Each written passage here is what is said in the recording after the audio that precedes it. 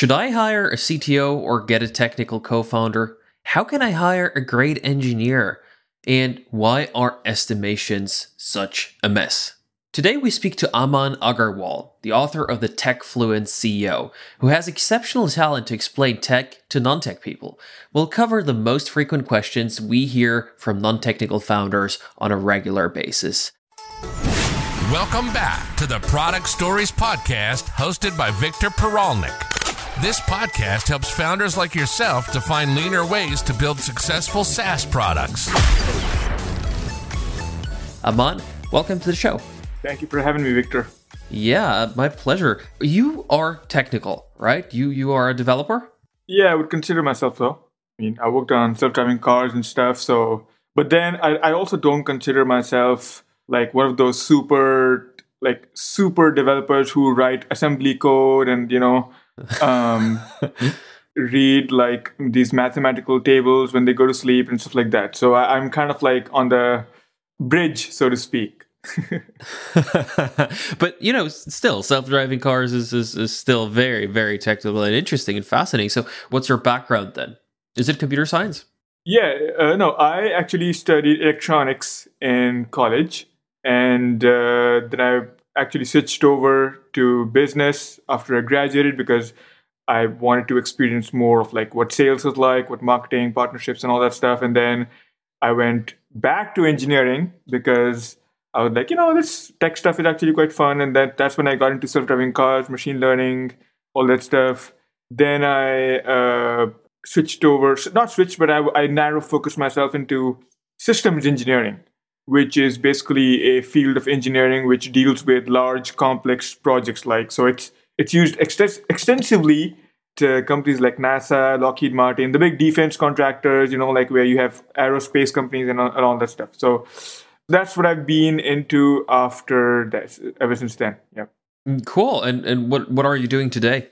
I'm the founder of a digital private equity company, so to speak. So what we do is we act as digital transformation officers. We go into businesses and then we turn them around using technology. So we make them more efficient. And the basic thing we do is, usually when you hire somebody super technical at the executive level, you don't know how to measure their impact on the organization, right? Especially if it's an industry like insurance or retail or something like that, right? You don't really know if if it's software, they're moving the needle because they're pushing out your product every day, right? But if it's a traditional industry, you don't really know what they're doing. So what we do is we tie our goals directly to revenue, even as engineers. That's a short version of it.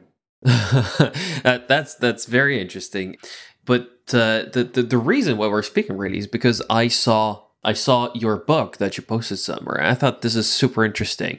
I was toying with something like that for a very long time, but never got around to doing it. And you published a book that's called the TechFluent CEO. So obviously it's meant for founders who are not so tech savvy, but want to understand technology more. And I gave it a quick read and really wanted to get your take on a lot of things that move our audience, and I thought that'd be a great fit. And so we'll talk about the book a bit later and where people can find it. But we get a lot of questions working with clients, working with or going on the show.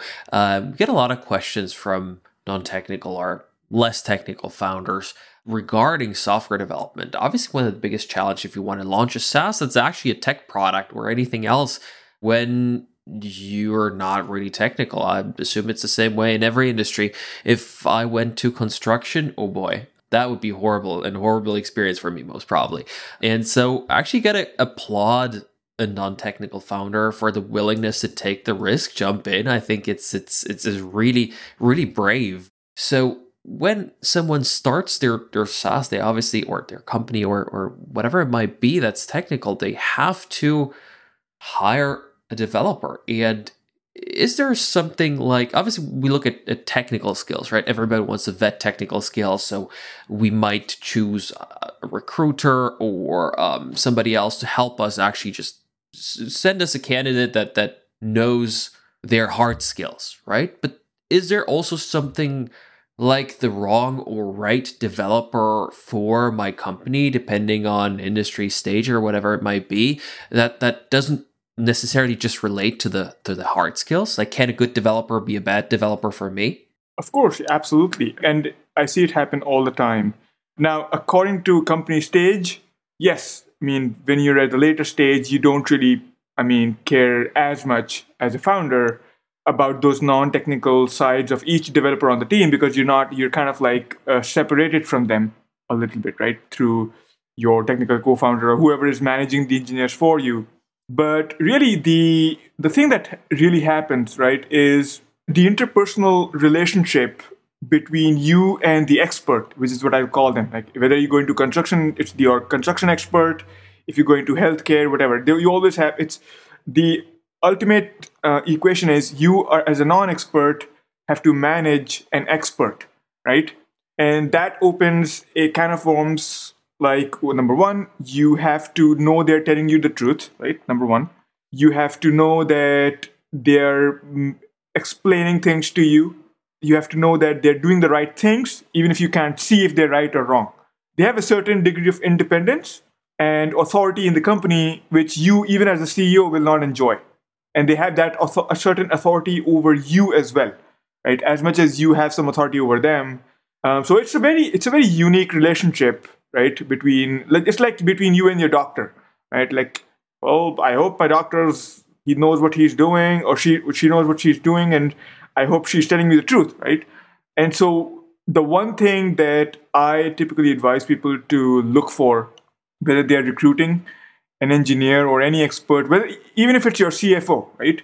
Or whoever is an expert at something that you're not at, is the heart of a teacher. And the heart of a teacher means that they are just naturally not only good at teaching, but they are willing to teach. They have the patience to explain things, and they get excited about explaining things to you as a non-technical person. And the way that translates into day-to-day is that you're never going to have to worry about them talking down to you or keeping things obfuscated from you about what's going on in the company, what's going on in their work.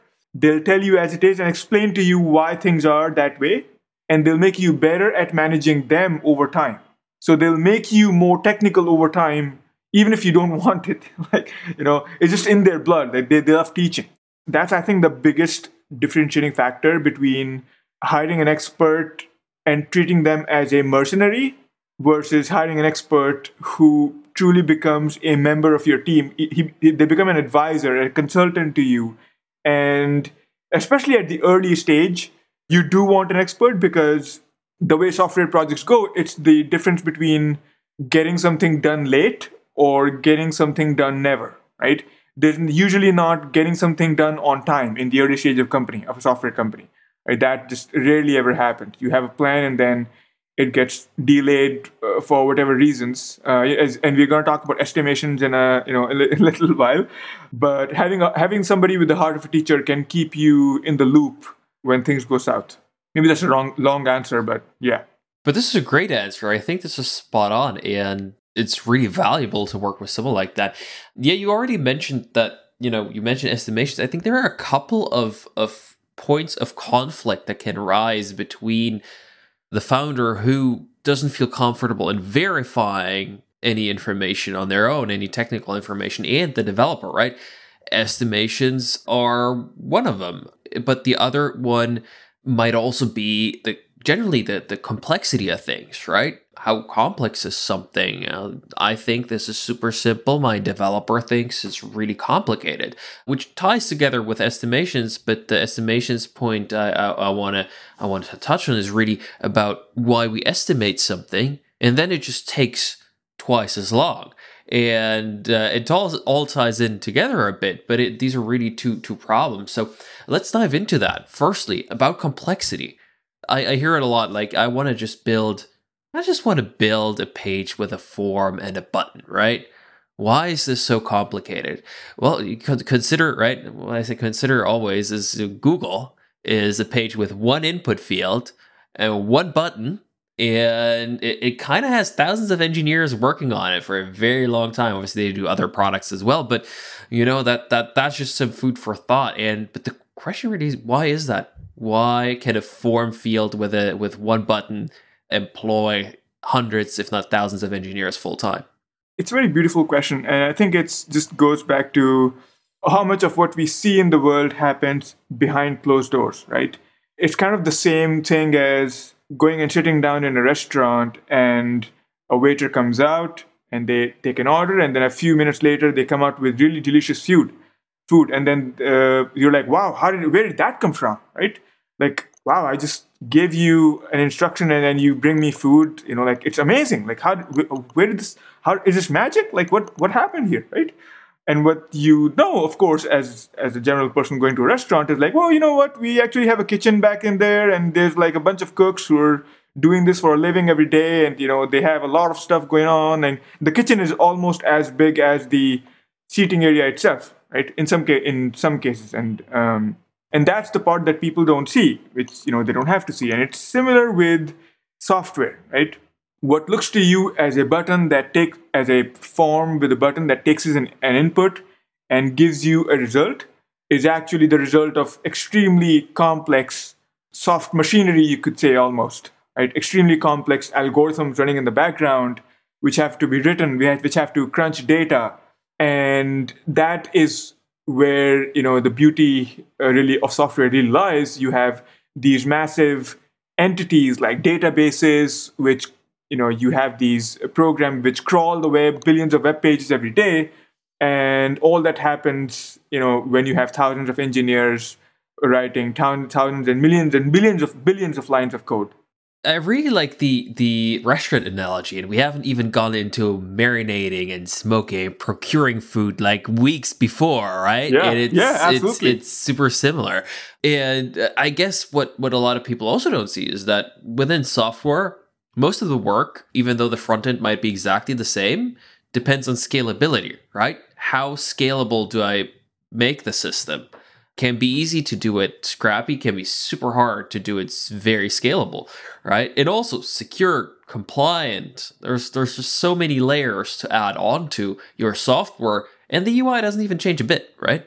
Absolutely. I think it's just like any business, right? You go and buy a box of chocolates, and the chocolates could be a Hershey's, I don't know, $5 bar, whatever, or it could be from this little known factory in Switzerland that makes chocolates with I don't know what, like been making that way for 100 years, and they do things totally differently, and the wrapper might look exactly the same to you in a way, but as soon as you put it in your mouth, you know the difference.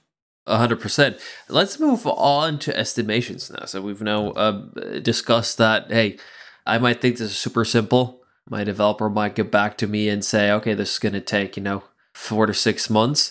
Now, let's say we agree on 4 to 6 months, and 8 months later, we're sitting there and it's still not done. This is really obviously one of the things that we get a lot. We hear that a lot from people who come to us. And why is that, objectively speaking? Why can't that happen? And let's just assume that this is actually a fair developer, right? We haven't hired a junior to design a large scalable system. We've actually made a proper choice of developer, at least when it comes to their hard skills. But so why can that be still late? It's a very complex question, right, Victor? And in fact, I'm going to give you my answer, and then I would actually want some of your thoughts on this too, right? Because as you work with a lot of software developers and stuff. So that the audience gets like kind of both perspectives in a way, right? I think it's really like there's many ways you can go about building something new. So that's the first point. Like if I were to tell you, like, hey, Victor, I want you to build a sand castle on the beach. And it has to be the most beautiful sand castle ever. And I want the sand castle to have this little system which has some little other smaller castles with it, right? And so you bring up your bucket and you get some cups and stuff, and you go and you rock it on the beach, right? You're like, yeah, I can do this within one day. Promise, like, boom, it's going to get done. And yeah, you go and as promised, like within a day or maybe 2 days max, right? The sandcastle is there, like, and it's a beautiful sandcastle with everything, with like roller coasters all around it and everything, right? Now, if you stretch that to a large actual castle, right? Now you're getting into some interesting territory where you're like, whoa, okay, what how does this whole piece work together? Now you're not just dealing with sand and buckets. Now you're dealing with, okay, there's going to be a foundation, there's going to be a blueprint, there's going to be there's going to be all these different materials, there's going to be plumbing, there's going to be electrical wiring, whatever. There's got to be, we've got to think about the architecture. We got to think about climate. We got to think about all these other different aspects to it. We got to think about disaster management. We got to have all these other factors that compounded, like spinning plates, and the developer has to spin all those plates together, right? And keep them all spinning, because not a single plate can break. So it takes time to get plates spinning. And sometimes if you spin one plate, the difference is the other plates stop spinning because of it. And you have to find a way to make those two plates spin at the same time, right? Which otherwise wouldn't spin. And as complexity increases, you start realizing how much you don't know, and how much of the initial assumptions or knowledge based on which you made your initial estimations were actually wrong. So you are gathering new information throughout the process, right? Throughout the process of building, you're gathering new information about the building itself. And what I would say, though, is that there are ways, and as a systems engineer, companies like NASA, they have tried to solve this problem of estimations for like half a century. And there are ways to go about doing things in a certain way, which might feel like a waste of time in the beginning, but which greatly reduce the deviation in the final duration of the project by like 15-20%. Make sure it's within 15 to 20%, right? But even there, working with those engineers who are not even software engineers, they're like hardcore. They're the ones I would consider hardcore engineers, right? And even they say, like, the most you can get typically is if you spend 15% of the project duration in the beginning on planning and scoping things out and doing things by the book, making sure that all the different risk factors are taken care of, you can get to a 90% assurance that your time and budget will be within 20%, right? So a 90% assurance that you'll be within 20% of your initial estimation. I think industry-wide, that's kind of the holy grail to reach for. Like, I've never, of course you have, like, it's a distribution of data, right? Sometimes you'll have projects that actually end like on a certain day that they were planned. But typically, I think as an engineering community, I think that's where we've arrived so far in terms of how accurate we are with estimations. Does that answer your question? And I would like your thoughts on this as well. Yeah, totally. And I think this is spot on. Also, the sandcastle analogy is beautiful, like prototype versus actually scalable software. And because the two differences really what may cause delays in my opinion are because gotta look at two different factors, right? Because I think what you are also saying is, like, if we actually, assuming that we actually know what we want to build, right? At least what the end result is supposed to be. But a lot of times, and we see that in startups, it's like even that changes, right? We even learn that our scope needs to slightly change or do something different, or we thought it's supposed to do something, but it's not, and we only then clarify. So we have various uncertainties and risks, actually. One is the scope risk, but the second one, as you discussed, is the tech risk, right? I like your analogy here, and let's take it this way, right?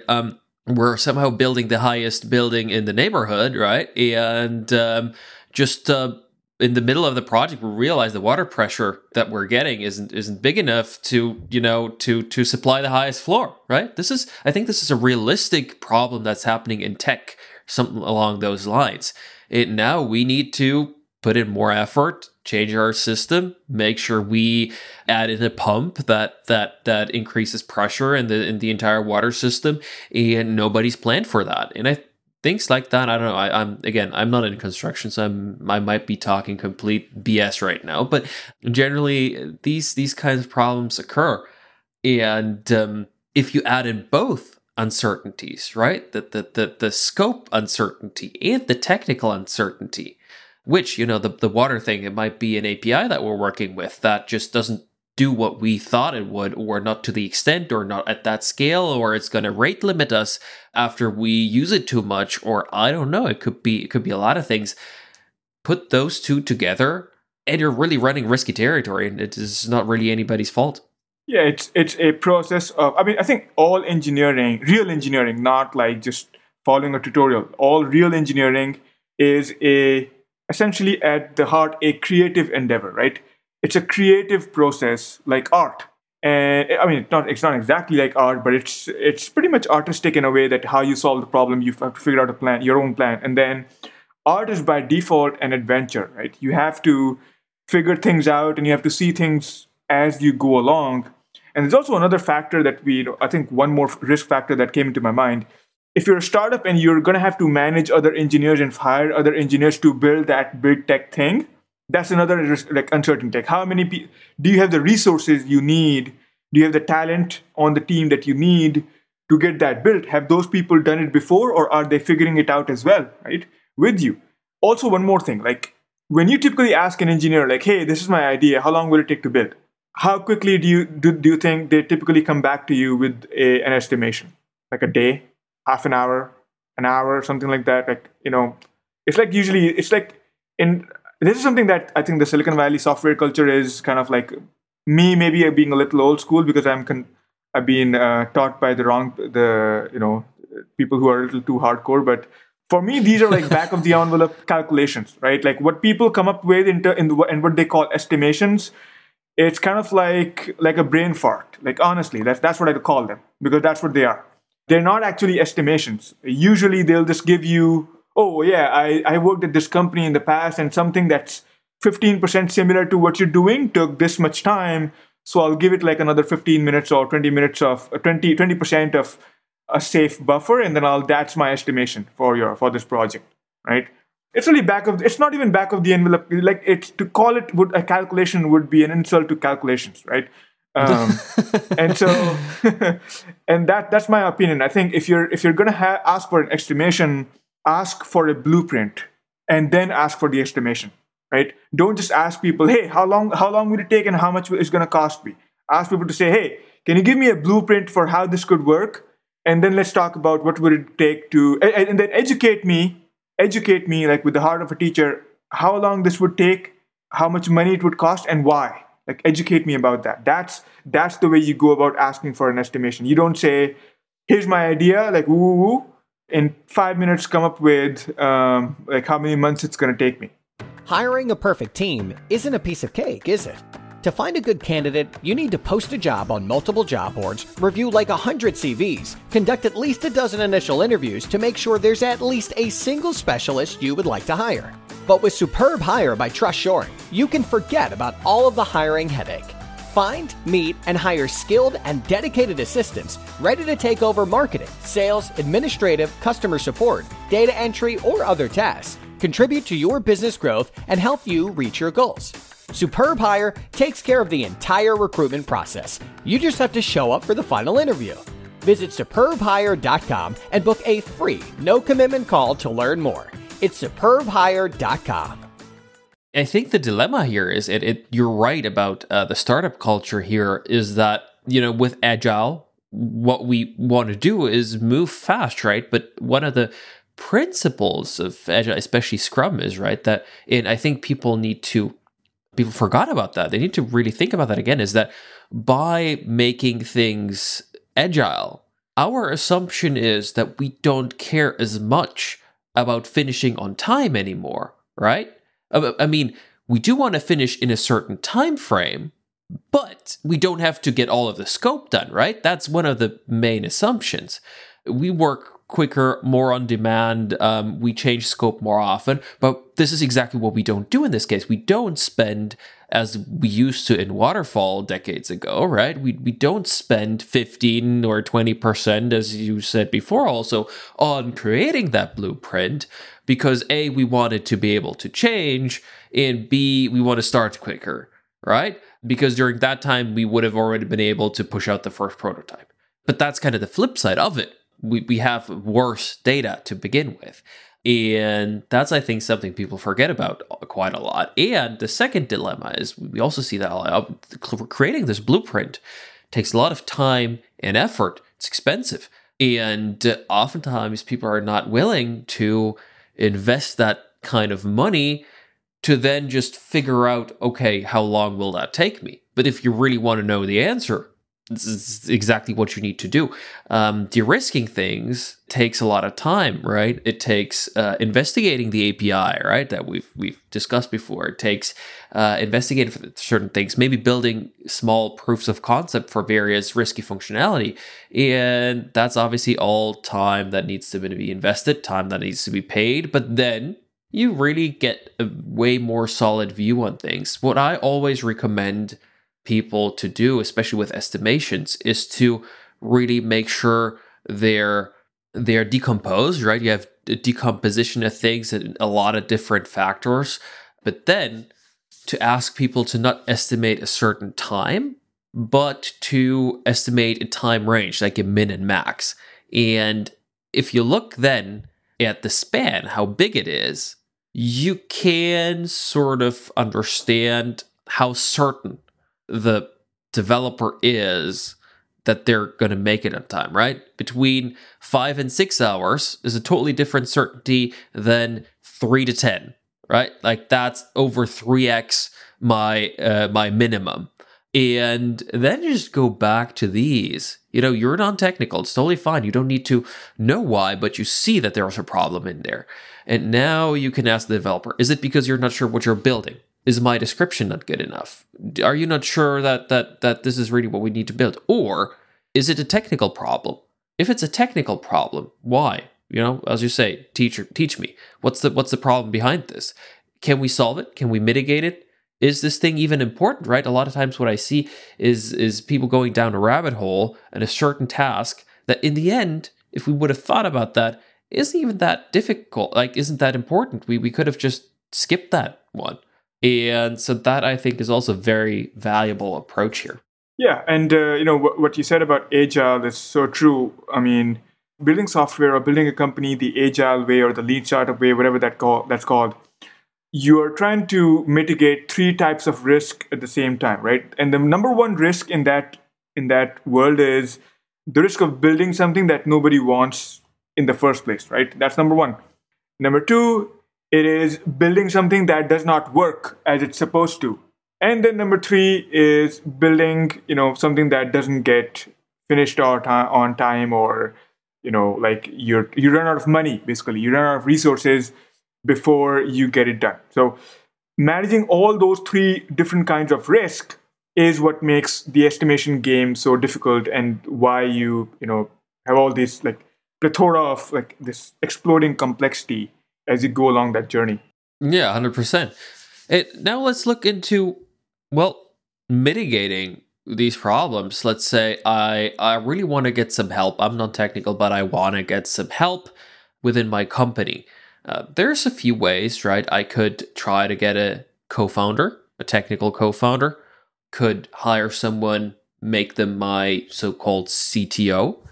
Which direction should I go? When is it a good idea to find a technical co-founder? Or maybe to put it the other way, what's a sign that I'm trying to find a technical co-founder, but I really, the people that I'm finding, right, are not suitable, maybe? Is there something like it's better not to get one than these people that I'm actually talking to? Is there something like that? Could that actually make it worse? Good question. Yeah, that is honestly a very hard and subjective question to answer, but I do have some frameworks that I think about when I think about that, right? The first one is, are you looking for an employee or a business partner? That's the most basic question. And I personally don't like business partners. I like having, whatever. That's my personal preference, and a lot of entrepreneurs will tell you the same thing. They don't do business partner. They'll do something else before they need a business partner or something like that. And they'll give people equity, but they won't be like, yeah, this is my business partner, 50-50 or something like that, right? So that's one. Then the other thing is, it's interesting how you phrase that question. And I think a lot of people phrase it the same way, which is like, oh, I don't know, do I need a technical co-founder, or do I need somebody and make them my CTO, right? And for anybody who has had a question with that kind of phrasing in their mind, I would say, if you don't know what a CTO is, you don't need a CTO. That's literally the first. If you don't know what the CTO does, what that role even means, what they do, you don't need them. And so what you really need is what you're really asking for in general. You need a developer who will work for equity. Right now, that's let's face it. That's the reality, right? That's what you want. That's what you're asking for. And that is, depending on the job market, that can be hard to find. What I would say is, again, you have to first you have three risk factor, right? Are you building something nobody wants?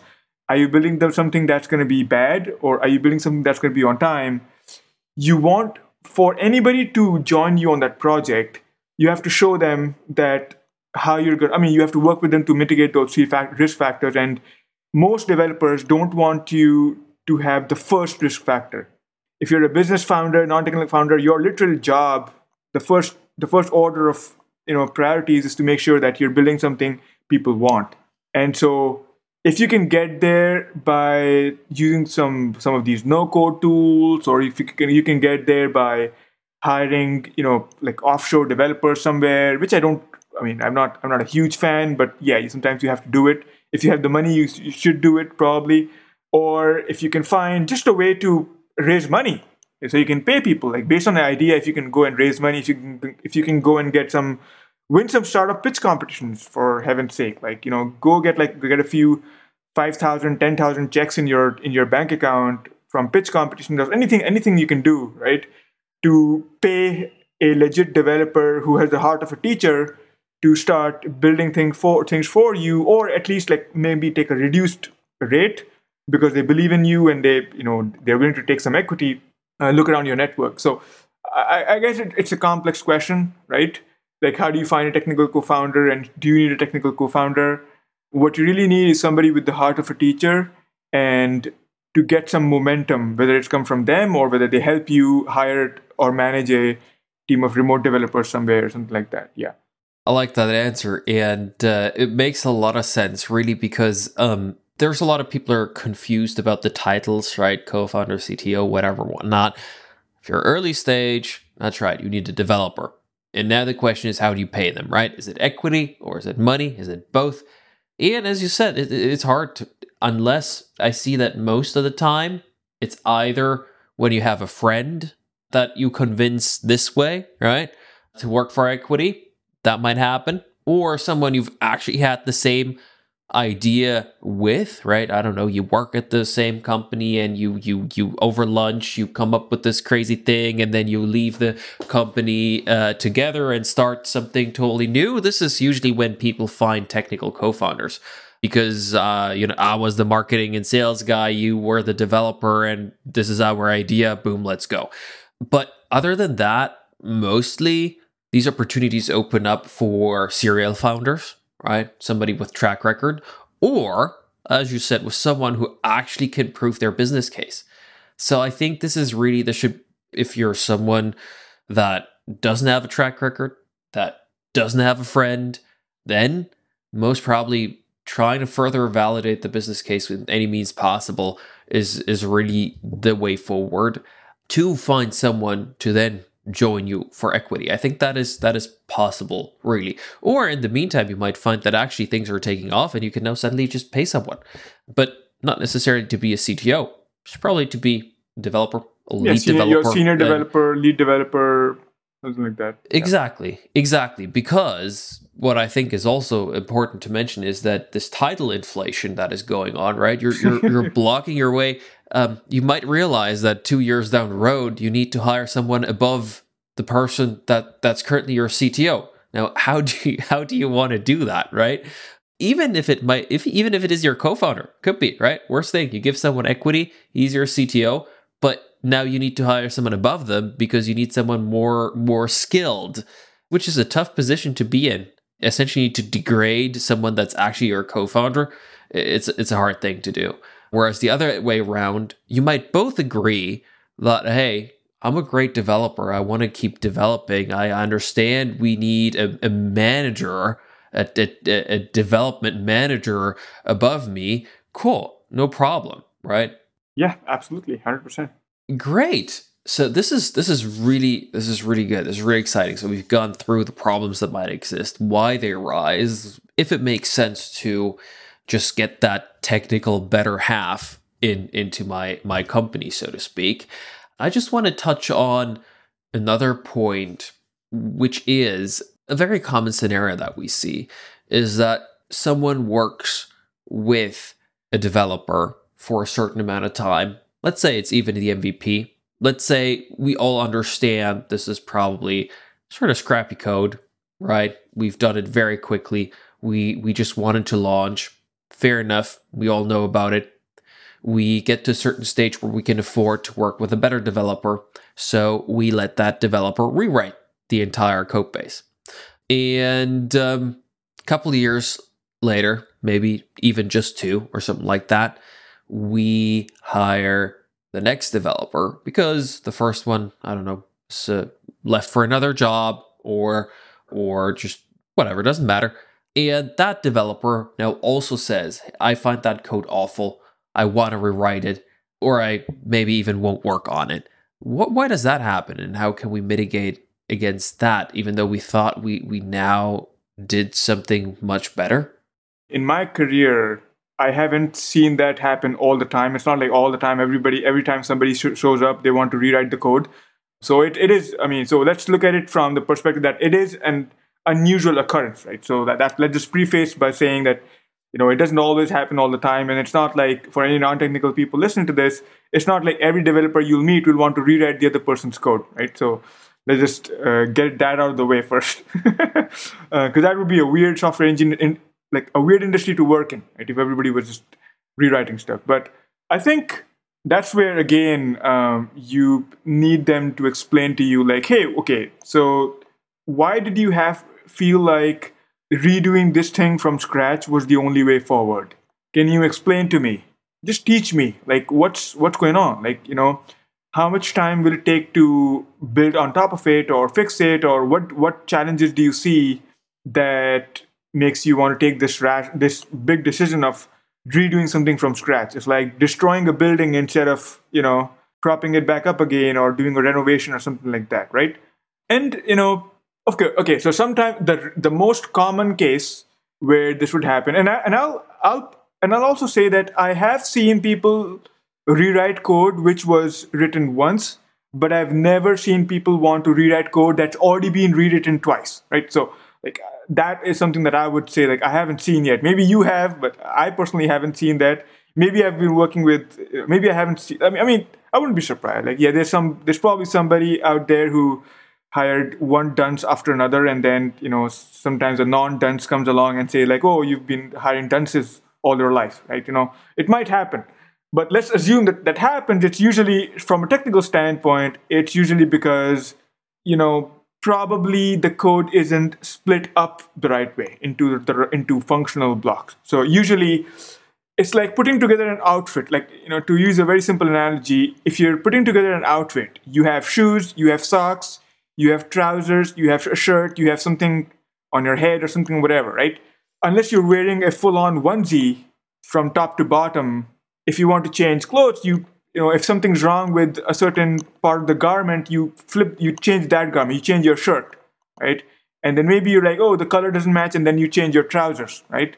Very rarely does it happen that you have to change everything because your watch wasn't right. Like, usually that doesn't happen, right? You have a stained shirt, you change your shirt, right? You don't change the entire outfit. You don't change everything from your glasses to your socks because your shirt was stained. So if something is really bad, like if something is really like, whoa, this code is a onesie, you can't split things up. It's like you have to throw the whole onesie out and you have to replace it with individual garments that you put on, right? That's usually the most common reason, I would say, why somebody has to. And okay, I will say that I've seen people who do scientific, like academic people. If you look at their code, it's like it's a mess, right?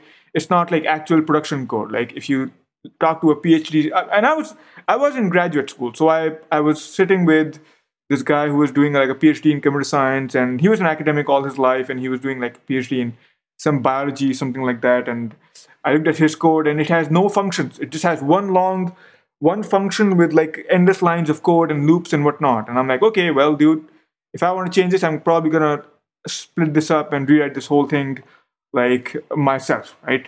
That's I would say, the most likely reason. Or Or it could be that you have a huge security vulnerability in the code, which literally costs you millions of dollars. Like it's like a building that doesn't follow disaster management guidelines or something like that, right? Or some evacuation guidelines. And then you have to tear down the building because you're like, no. Like basically they rip this whole thing down. It's a safety hazard and put it back together with new standards, right? Those are the two cases where I've seen this happen. But that's been my experience. I don't know Victor. What do you think of that? I think your close analogy is spot on. I think this is most likely. So obviously, first reason could be just a bad developer, junior developer. There's no structure, like you said. Code like a scientist is actually a phrase being thrown out around there. I love that. And so I think that's case number one. Case number two is really, this is, the onesie that you mentioned where people speak about the monolith, right? That's in code, that's the monolith. And it's just insanely hard to work with it. Probably the previous developer was just very accustomed to it. You know your way around it. You don't need any documentation. What I oftentimes explain or say is that taking over existing code is like being a city planner, like going into a city like New York, but there's no map. You're just like, something's wrong with this intersection. There's a lot of traffic or something, and fix it without a map. Like, you could make one light be green longer and make traffic flow faster, but that most likely is going to produce a traffic jam on the next intersection, right? You just have no idea what's going on. And while the previous city planner knows that, built the entire city probably, right? So he or she knows every single corner at this thing, you don't. And that might just create that urge within you to rebuild this with your order in mind, right? Yeah. That might also be another reason, so that you understand it better. So obviously, going deep into that code, really understanding what it does will solve that problem. But what might be the case is that it just really is a monolith, and for extendability reasons, right? For the sake of writing good code, and I won't go into details, I think, of that now, because we have other shows that explain why we write good code, what it does, how that affects the extendability of things and speed of development and whatnot. But that's just probably your developer saying, hey, we'd be much faster if we had a better architecture. Oh, and by the way, I'd have way more fun doing that. This is what essentially is also, I think, an important factor. And let's face it, we're in an industry where if you have bad code that developers don't want to work on, they won't, because they'll go to another job, and it might make no business sense for you whatsoever. That's just the situation of the job market. Yeah, absolutely. Great. I think this was really, really insightful. It's really, really helpful. But I did look over your book that I mentioned in the beginning, and it's really cool. I like it a lot. I think every founder that's on Technical should take a look at it. The chapter that I read was where you explained how software works, like how that actually works for someone to understand what is software and what it does, and it's really well written. So I encourage people to check it out. Where can people download that or get it or buy it? Yeah, I'm happy to give you a link to the free ebook and to your listeners, and they can maybe you can share that in the episode notes, and they can go and find it, or you can go and buy it on Amazon. That works too for me. Awesome. Well, then we'll definitely share both links, and you have a wonderful weekend. It's Friday probably afternoon for you right now, so go enjoy. Thank you so much for coming on the show, and looking forward to speaking again. Thank you, Victor. Thank you for having me. This show is brought to you by TrustShoring, your friendly concierge to find reliable and tested software developers from Eastern Europe. We recruit full-time developers, match you to an experienced software house that's ideal for your requirements, or recommend a reliable freelancer for smaller projects. But most importantly, you benefit from our experience of developing software remotely for almost 10 years. We give you one-on-one guidance all the way, so you're never lost. Stop the tedious hiring or vetting process and get matched to reliable talent. Sign up for a free consulting call with one of our experts today. Go to trustshoring.com.